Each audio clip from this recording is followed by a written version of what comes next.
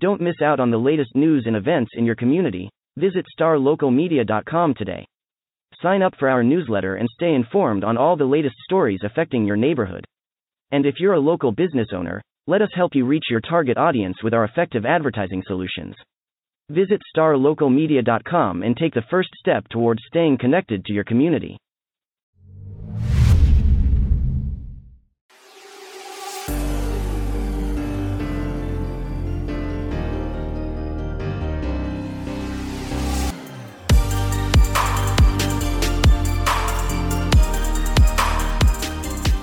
Welcome to another episode of the Star Local Media High School Sports Podcast. My name is Matt Welch, being joined by Devin Hassan and David Woolman. It is 11:15 on a Monday, and probably best of all, it's sunny out, which is something that was very absent from our softball coverage last week, as it was just all sorts of chaos with, dates and times and venues. Everything was just thrown into a flux by the rainfall. And Devin, you were telling me earlier that I guess Saxe softball didn't wrap up their game Friday until just before midnight. Yes, the 10:28 start time. Goodness. So that was not in the books because they had to move it to a venue that already had a series in progress, and then that same series had to play a third game. So yeah, they got started quite a bit later than expected.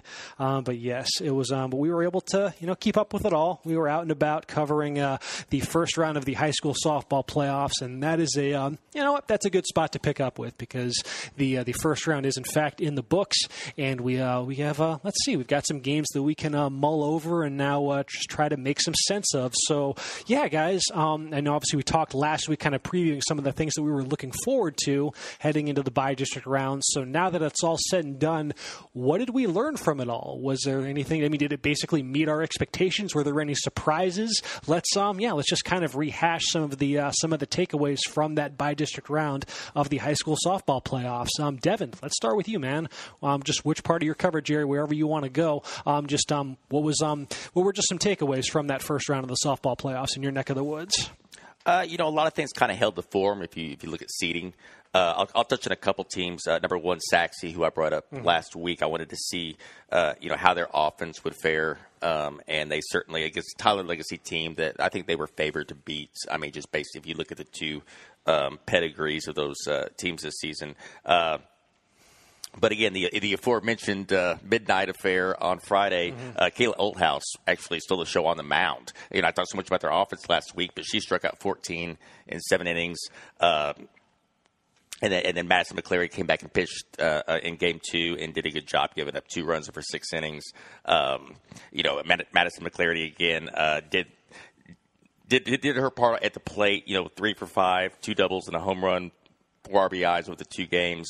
Watched her a couple times. So they took care of business. Really interesting to see what they do this week. Now they play Bryan, who basically dominated Waxahachie in their 2 games. They outscored them 22-3 in the sweep, 13-0 in the final. And they have a player that I've seen pop up on certain things on Twitter, Jessica Adams, their pitcher. I looked up some of her numbers, 22-5, 266 strikeouts in 165 innings, and 18 home runs at the plate. She does it all. Hitting .453. So, just really curious to see how they handle that pitching, that offense against that pitching, because they don't run into that many dominant pitchers in that district, and they didn't against Tyler Legacy in the first round. So in their non-district, they ran up against some really good pitchers. They handled themselves well. I mentioned last week they only got shut out once all season long, but this is probably going to be their biggest challenge to date. So interested to see that one. And then Frisco Memorial, first ever playoff appearance, first ever district title. Now you add first ever playoff win as they sweep Wiley East. One milestone after another. It's they got a really nice game from Maddie Mueller in the opener. She struck out 9, allowed only 3 hits, and they won 3-1. Sarah Overholzer, struck out 9 in 6 2/3 innings in game 2. Game 2 got a little bit scary. They were up 6-1 going to the bottom of the 7th inning, and Wiley East strikes for 4. In a rally, so they have the tying run on base, and obviously the momentum's on their side. But Memorial, again, it's their first playoff appearance, so they can't draw on experience. But they're able to pull it out. I think they learned a lot from being in 2 close games against the Wildly East program that's been a good perennial playoff team for the last decade. So nice win for them, and Frisco Heritage moved on as well. But I think David probably saw Heritage a lot more than I did. So I saw them twice this week. Was that where you wanted to go with your takeaway, David, talking about the Colony and Heritage, or what were you thinking? Yeah, that's what I was going to kind of lead off right there. Okay. This is a series that, obviously, Heritage had the better record coming in here, but if you take a look at experience-wise, both teams are pretty even right there. The Colony, they had a couple players who had some previous playoff experience right there with their senior Carly Goldie, and then Olivia Wick, their center field right there. She was part of that team that went to the state semifinals over there a couple years ago. But other than that, this is a team. There's a lot of freshmen and sophomores on the team. So even the sophomores on the team, they didn't get playoff experience at all last year just because of the pandemic. Yeah. So this is brand new to them.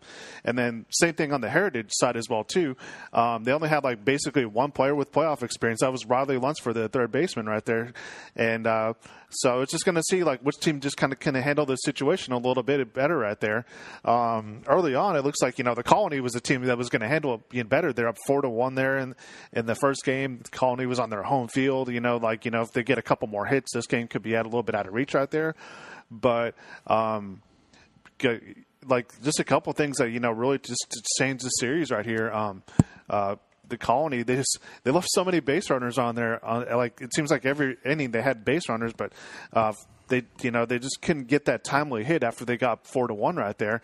And for the series, 20 runners left on base right there. Ooh, yeah, yeah. That'll do it. That'll do it right there.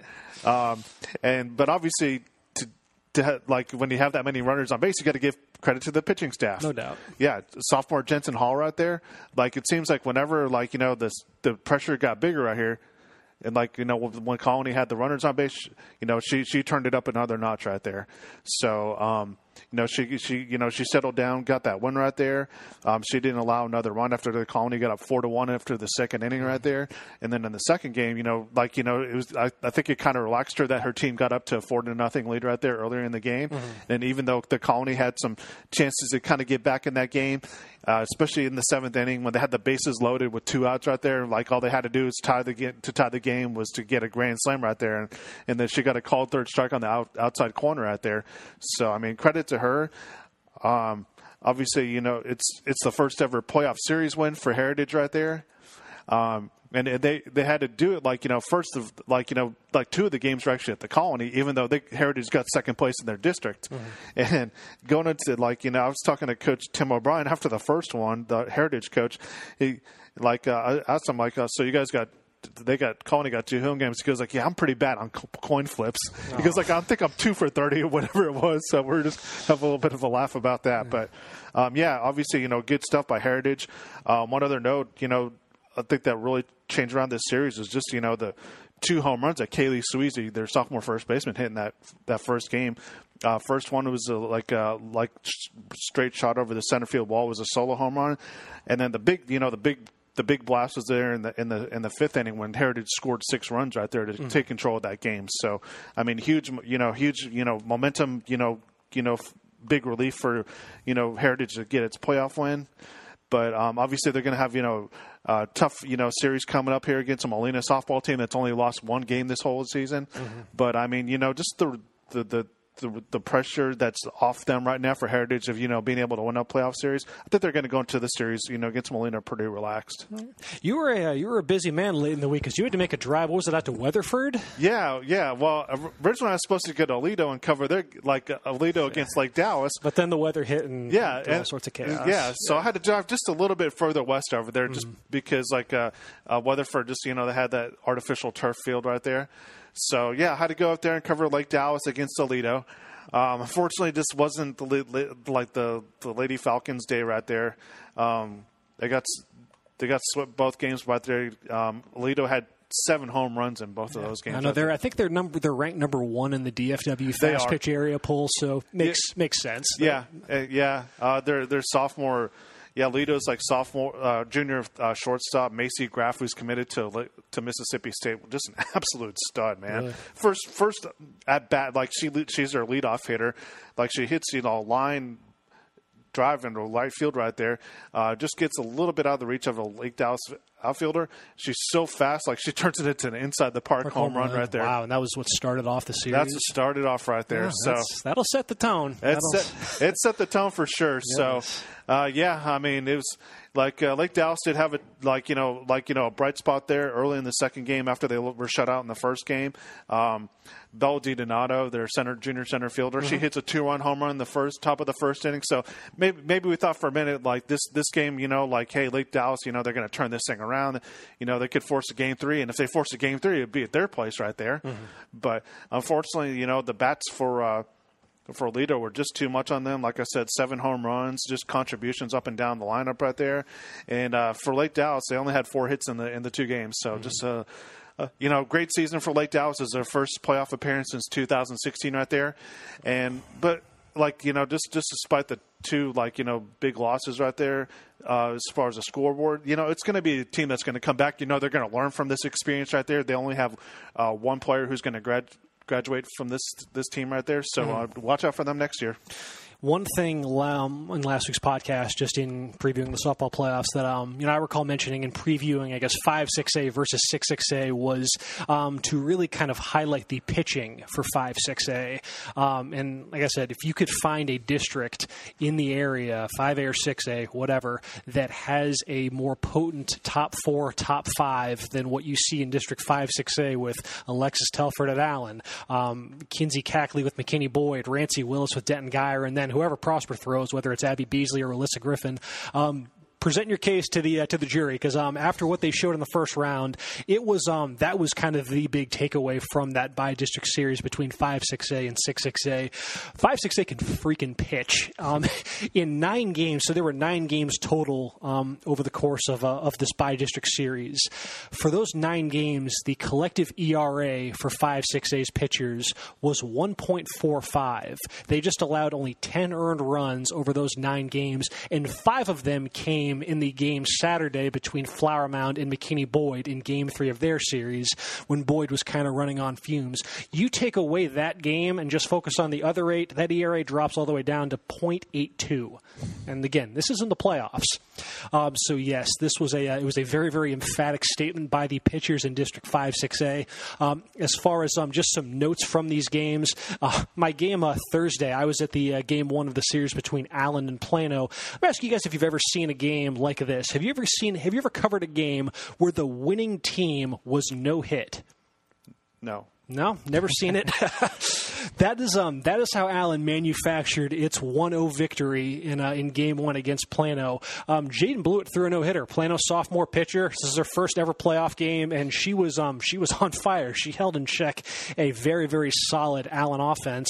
But this was a 0-0 gridlock heading into the bottom of the 7th, and then of all things, it was a throwing error on a grounder by pitcher Alexis Telford that was thrown wide of first base. That allowed courtesy runner Maddie Slaughter to scamper around third and score the walk-off run. So yes, Game 1 in that series decided on an error. Then Allen, looked a bit more like its district champion self with a 5-2 victory in Game 2. You had a lot of defensive games in this series, some really low-scoring softball.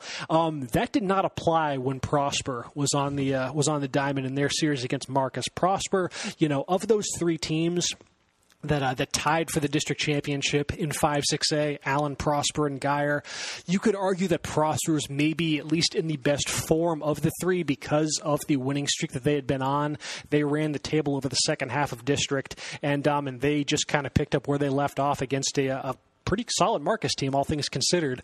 They hit over 300 as a team. They had 17 hits, 14 total runs, 3 home runs, including 2 from Maryland commit Sydney Lewis, including one that in the first inning in Game 2. Elizabeth Moffat also went yard as well in Game 1. It's now all in total 9 straight wins for Prosper since that loss to Allen back on March 26th, and they look like they're set up for another strong run, as they were very, very emphatic in their 2-series win over Marcus.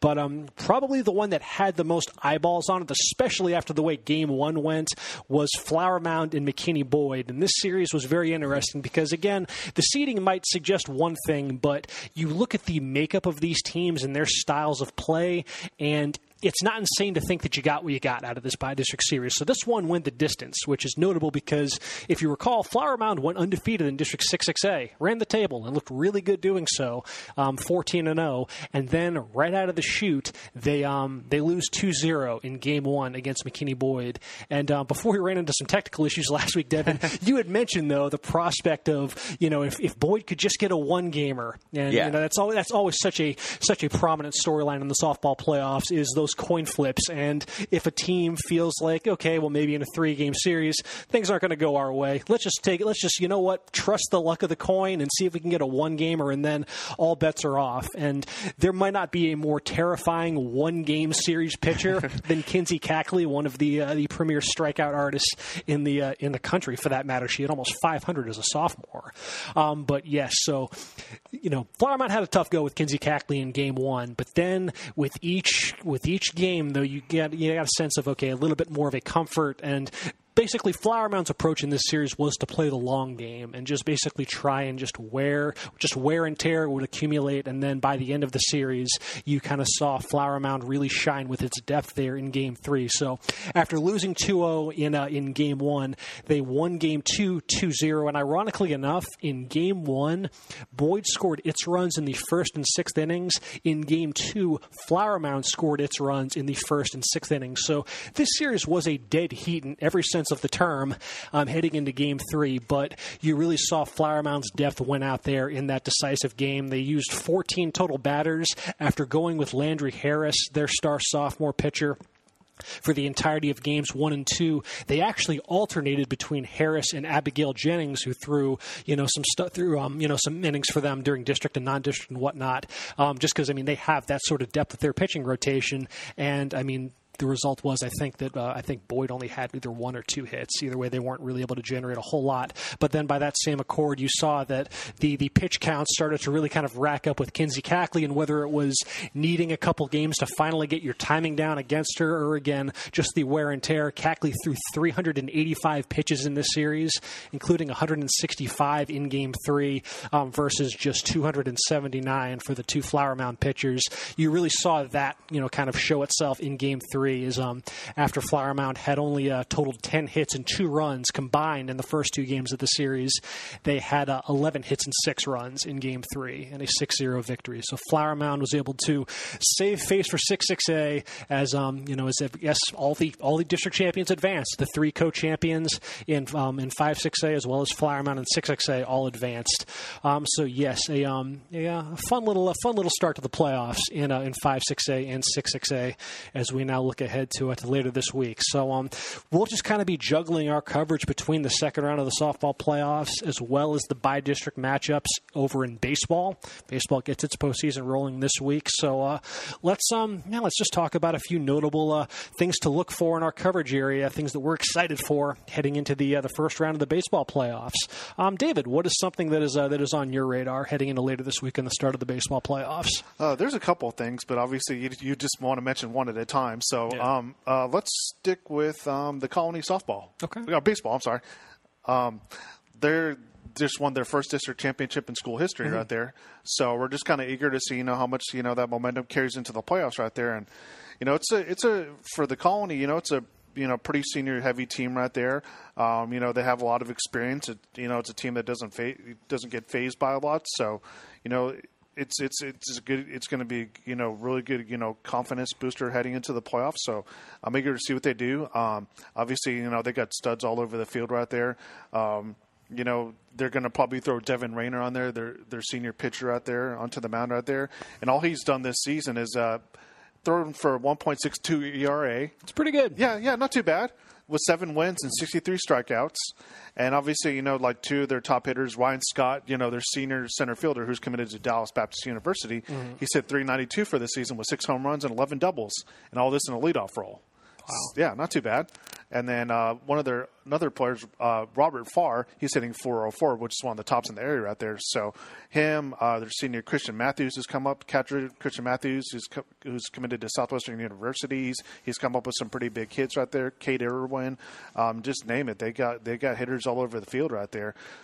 So it's going to be a good matchup for them, and the matchup that they have is against Frisco Lone Star, and it's a rematch from 3 years ago. Between these two teams when the Colony won their first ever playoff series. So, and it is a series that won 3 games that time. So, this is a series that potentially, just based on their records, that could probably go again that way this year. Because Frisco Lone Star, despite them finishing 4th in a crowded district in 9-5A right there, they still finished with 20 wins on the season. Wow. So, and the Colony finished with 20 wins out there. So something's got to give in this series right here. All 3 games are actually going to be played in Frisco right here. So it starts Thursday. Game 2 is Friday. Game 3, if necessary, is going to be Saturday at a time to be determined. It's like Lone Star. They had a pretty good, solid week to close out their regular season. And then the Colony, they kind of had a little bit of struggle right before district play started, but they came on really strong. They had 2 wins over Saul Lovejoy program right there. It's a Colony team that's ranked number 17 in Class 5A. So, especially if they can get that first one right there when Rain is going to be on now, it's going to be huge. Whereas if the Lone Star, can find a way to, get to Rain right there, this can be a completely different series. Yeah, I know that was pretty impressive for the Colony because I believe there was a lot of buzz around that Lovejoy team coming into the season, especially with some of their early season results. So for the Colony to catch fire like it did in district play, nice little campaign for the Cougars heading into the postseason. Yeah. Let's see, Devin, what is something in your coverage areas that you are looking forward to with respect to the baseball playoffs? Yeah, well, just to follow up real quick with what Dave was talking about. That's going to be. I think that whole first round, all 4 matchups, are going to be interesting because 2 years ago, only Lone Star was the only Frisco team to make it out of the first round. Even Wakeland, who was the district champion, got beat in the first round by, I believe, Lovejoy or Wiley East. I guess it was Wiley East. And the other thing that was intriguing about 9-5A, and just because they have so many district games they have to fit in to get them all played, they play Tuesday, Friday, Saturday for a lot of weeks. Okay. So you get into the playoffs where you a lot of times need 3 starting pitchers to go in 3 days. Well, a lot of teams during the course of the year, they play Tuesday, Friday. So they really basically stick to the same rotation. Yeah. And then if they get to that third game, they don't have necessarily a proven third guy. Whereas these Frisco ISD teams have had the chance on a Saturday out of necessity to kind of roll out a third starter, kind of see who fits that role. Yeah.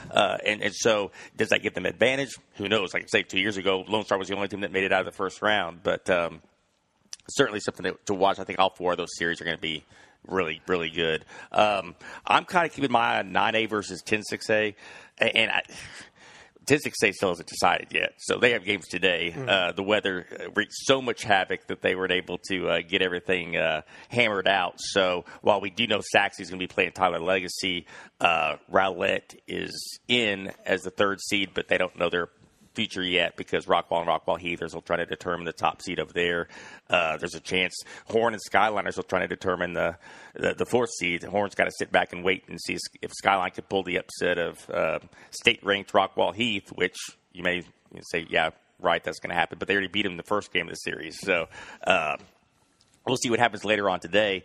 But, Rowlett and Saxe have been intriguing to me all season long. I think they're just solid up and down. They're not spectacular in any fashion. I just think they're solid.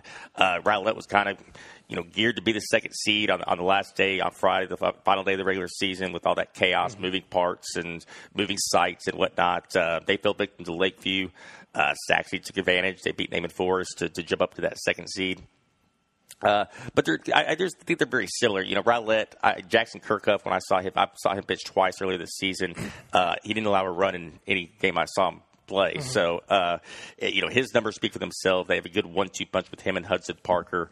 I think their lineup, again, nothing spectacular, but it's just solid. They're just, 1 through 9, they can produce, at the top of the line, but the bottom of the lineup can keep rallies going as well.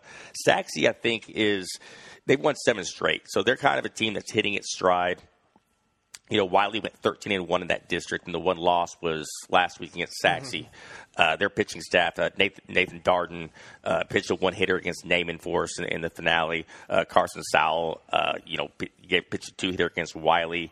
Ryan Ochoa has been they got 3 solid starters, and they got guys like Jason Scranton that come on in relief on a regular basis. The lineup is good with Jet Creel leading off, and Davis T. and Jesse Ponce and Harper Howard. So, it's we'll see what happens. These Saxe and Rowlett they kind of fly under the radar, so to speak, in the area, just because other teams tend to get a little bit more press because they have more high-profile recruits. Not to say that Saxe and Rowlett haven't got D1 guys or guys that have been drafted into the majors over the years, but they tend to fly below, a little bit beneath the radar. And Saxe, I think, is going to be favored over Tyler Legacy. Rowlett, on paper, will be an underdog against one of the 2 Rockwall schools. But either one of these teams, I think they're capable of making a run 2 or 3 rounds deep. David, you had a follow-up to one of them as you politely raised your hand looking to interject. Yeah, I felt like the nice kid in the front row, just trying to raise my hand right here. Yes, sir, Mr. Woolman. Well, just like it's going to be real quick, just a follow-up on the Colony, then the Frisco, matchups in Region 2 right there. Whoever, gets out of the Colony Lone Star Series, they have the chance to, go all the way on to the 3rd round, and waiting in the 3rd round for them potentially would be Frisco Wakeland. Wow. So, and Frisco Wakeland, they're the District 9-5A champion. So just imagine if the Colony or Lone Star just advances all that way to set up that 3rd round matchup. That'd be pretty intriguing. Yeah. That's an interesting dynamic that you mentioned, though, Devin, about the pitching aspect of that, because I do think that does pay off, because you have a lot of these teams that now there were teams that scheduled non-district games on Saturdays on occasion. But I mean, to have those but that doesn't carry the weight of a district game. But it's, to have these kids, because a lot of times you got to think that when they have to roll out that 3rd pitcher, it's a kid who really had maybe in relief or back during tournament season. It's not someone who's got really consistent, who's been consistently used on the mound quite like someone in Frisco is, it sounds like. So, that massive, the massive size of the Frisco district kind of paying off in that respect. Is it? Because that's certainly a very underrated element of the best of 3 series is when you have that 3rd game and everything is riding on, the outcome of that, and you have a kid who's, just hasn't been used as much as the other 2 have. So it's an interesting subplot for Frisco ISD heading into the playoffs. Let's see, to round this out, I hate to be redundant, but once again going to fall back to the subplots with 5-6A versus 6-6A, just because we had these 2 districts had some pretty entertaining finishes over the weekend, whereas a lot of teams wrapped up their regular seasons with no questions asked. Nice 1, 2, 3, 4, let's go on to the playoffs. Not the case in 5-6A or 6-6A. You knew that 6-6A was going to have a bit of a wild finish. You knew something crazy was going to be in the works. Well, a 3-way tie, not a 3-way tie, but a 4-way tie, I should say, for 3rd place was the finality between this district, and you had to then start digging into tiebreakers, and it was the head-to-head records among the 4 teams involved, which were Hebron, Plano West, and Flower Mound. They all finished 7-7. So going off of that tiebreaker in the head-to-head series between those 4 teams, Hebron actually winds up coming out all nice and rosy in this. They went from being look like kind of dead in the water 2 weeks ago. They were 3-7 in district play, with 2 weeks left in the regular season. But they catch fire. They do the Undertaker sit-up and then win their final 4 games to all of a sudden now not only qualify for the playoffs, but get a 3 seed in doing so because they had the best head-to-head record of the 4 teams that wound up tied. The team that came out on the wrong end of this was Flower Mound, who had just a 2-4 record of those 4 teams tied. And Flower Mound, who, goodness, if you were to go back and go through game by game what the standings looked like in 6-6A, I don't know if there was a time throughout the schedule where Flower Mound was outside the top 4. And just because you lost the wrong games to the wrong teams, they, I believe, for just the 2nd time in program history, they're out of they missed the playoffs. So a tough break for the Jaguars, who had been in 3rd place, it felt like forever in that district.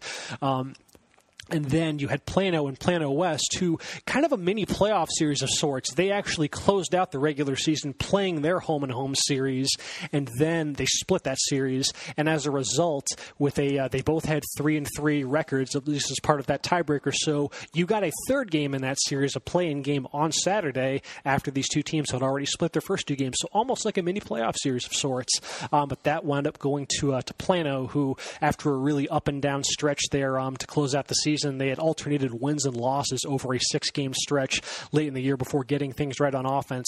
They had 21 total runs in the second and third games of their series with West, including an 8-3 victory in the play-in game. So Plano, by virtue of that win, clinches the number 4 seed. And then over in 5-6A, you had a 3-way tie for second place. So in softball, you had Allen, Prosper, and Guyer all shared the district championship. You had those same 3 schools tie for second over in baseball. So, yeah, almost like they're pretty good at the stick and ball sports at those 3 schools. So they basically sorted that out on Saturday through a mini seeding tournament. You had Allen and Guyer square off early in the day. Guyer won that game, and then they went on to play Prosper. Prosper won that game, so Prosper is the 2 seed in that district, Guyer 3, Allen 4. But it sets up an interesting dynamic because you're getting basically what I can only think of to call fake seeds heading into the playoffs. So you saw this in softball, whereas like on paper, sure, Marcus, the 2 seed from 6-6A, they're playing Prosper, who is seeded 3rd, but really Prosper is a 1 seed. They won that district just like Guyer did, just like Allen did, but because of the way you have a bracket, so one's got to be 1, 2, and 3, but really you were playing a 1 seed, and you kind of get that same logic now in baseball, whereas you have a team like Marcus, who is the district champion from 6-6A. They're playing Allen in the first round, and Allen is a 4 seed, but really they're a 2 seed. They finished tied for second, just like Prosper did and just like Guyer did. So I'm curious to see if that, maybe breeds some more competitive first-round matchups than you otherwise might think looking at these matchups. You have Marcus and Allen. On one hand, you have Capel, the 2 seed from 6-6A, taking on Denton Guyer, 2 versus 3. And then you have Hebron, the 3 seed from 6-6A. They draw Prosper, 2nd seed from 5-6A. And then the last one is Plano, the 4 seed from 6-6A. They take on McKinney Boyd, who won District 5-6A. Again, yeah, like going back to that Marcus Allen matchup, I mean, again, Allen's team that finished as a 4 seed, tied for second in that district, but they're not far off from moving from sweeping Prosper, who Prosper was ranked number 3 in the state at the time. So Allen's shown that they can elevate their game against a top-level opponent. Now, Marcus certainly fits that bill. They have been on an absolute roll with 10 straight wins, half of them coming by double digits.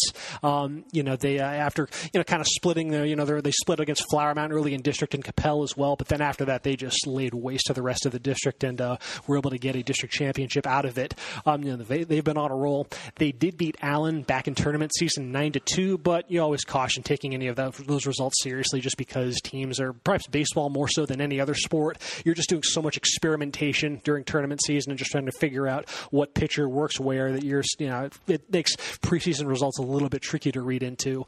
But who knows? Maybe that could be a more competitive matchup than it might look like on paper. I'm curious to see if McKinney Boyd has another run left in the tank. Now, McKinney Boyd you have to go all the way back to the last time we got a baseball postseason back in 2019. McKinney Boyd was the story of the postseason. This was a Boyd team that was I believe they were 3rd in the district heading into the playoffs, and then they wound up catching fire and had what was really one of the more unique, impressive playoff runs of any team that I can recall in our coverage area in recent memory. They went to the state semifinals, but if you recall the specifics of that run, they beat, I believe it was 4 teams ranked in the state's top 20, and I believe all 4 of those series went 3 games, and Boyd lost the first game in every series. So the result was they played 8 elimination games during that stretch, and they won all of them.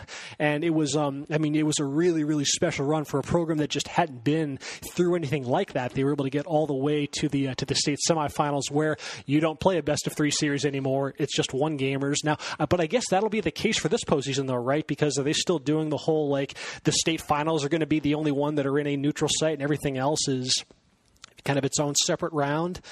So who knows? But nevertheless, though, that Boyd team, they were such a fun story during that 2019 postseason. It's a shame that, they obviously didn't get a chance to build off of that last year, because that was a team that they did bring back a lot of experience from that group, and they were primed for a pretty big year. Now, but in this year, they've still got talent for sure. They won the freaking district over in 5-6A, but they've kind of flown under the radar. They were really kind of more down than up during tournament season. I believe they were just 6-9 heading into district, but they ended up going 10-2 in district play. They had a stretch where they won 8 games in a row, and they allowed only 7 runs total during that stretch. So the defense and pitching, rock solid. They've still got Tyler Collins, who feels like he's been at the top of their batting order forever, one of the top players in the state. And then as short as the 2020 season was last year, you got to see some glimpses of some promise with one of their pitchers, Ben Abelt, and he's really built off of that. I don't think he lost a single game during district play. So Boyd is in a really good way heading into the playoffs after a bit of a bumpy road to begin the season. And then on the other end of that, I'm curious to see if Prosper can right the ship. Prosper, who again, as I mentioned, was number 3 in the state at one point. They and that in part came because they had a 15-game winning streak that spanned an entire month. But they entered the playoffs having lost 4 of their last 6. During that winning streak, they averaged close to 7 runs per game. The offense just went in the tank during those 4 straight losses. They scored just 5 runs total across those 4 setbacks, including a sweep at the hands of Allen. Now, they did manage to get things back on track there at the very end. They were able to get a 4-0 victory over Boyd in their district finale. And then in their seeding game, they edged Denton Guyer 6-5. So, you're starting to round into form a bit. Look like the team that was, just wrecking shop earlier in the year. They've certainly got experience on the roster. They have 10 returning starters. Now, I guess, to be fair, that probably is mitigated a little bit by, not really getting a season last year. So it's not like these guys got playoff reps or anything like that. But this is a program that does have a lot of skins on the wall when it comes to the postseason. They've been to at least the 3rd round of the playoffs each of the past 8 postseasons. So no matter the roster, it's Prosper. They're always good at baseball. So there is kind of that expectation there. They've got one of the top players in the state in Chase Penley, a Baylor commit. So, see if they can, right the ship and, go on the kind of run that has been so commonplace for Prosper over the years. Just some notes as far as the bi-district round between 5-6A and 6-6A is concerned. And, guys, it gets going later this week on Thursday. So, that is a look at some notes in our coverage area for the baseball playoffs, which begin later this week, as well as some stuff on softball as the stick and ball playoffs keep on rolling. So, that'll do it, guys. That is it for the Star Local Media High School Sports Podcast. We'll be back next week, probably to pick up where we left off and do this whole song and dance one more time, folks. Until then, you take care, and we will talk to y'all later. Looking to hire top talent in your community? Look no further than starlocaljobs.com. Our platform is specifically designed to connect local employers with qualified candidates in their area. With starlocaljobs.com, you can easily post job listings tailored to your specific needs and requirements. Our platform is user-friendly and offers a wide range of options to help you find the perfect candidate for your open position. Plus, our job matching algorithm ensures that your listing is shown to the most relevant job seekers in your area. But that's not all. StarLocalJobs.com also offers a variety of resources to help you throughout the hiring process. From candidate screening to interview tips, our team of experts is dedicated to helping you find the right fit for your company. So why wait? Join the thousands of satisfied employers who have found their ideal candidate through StarLocalJobs.com. Post your job listing today and start building your dream team.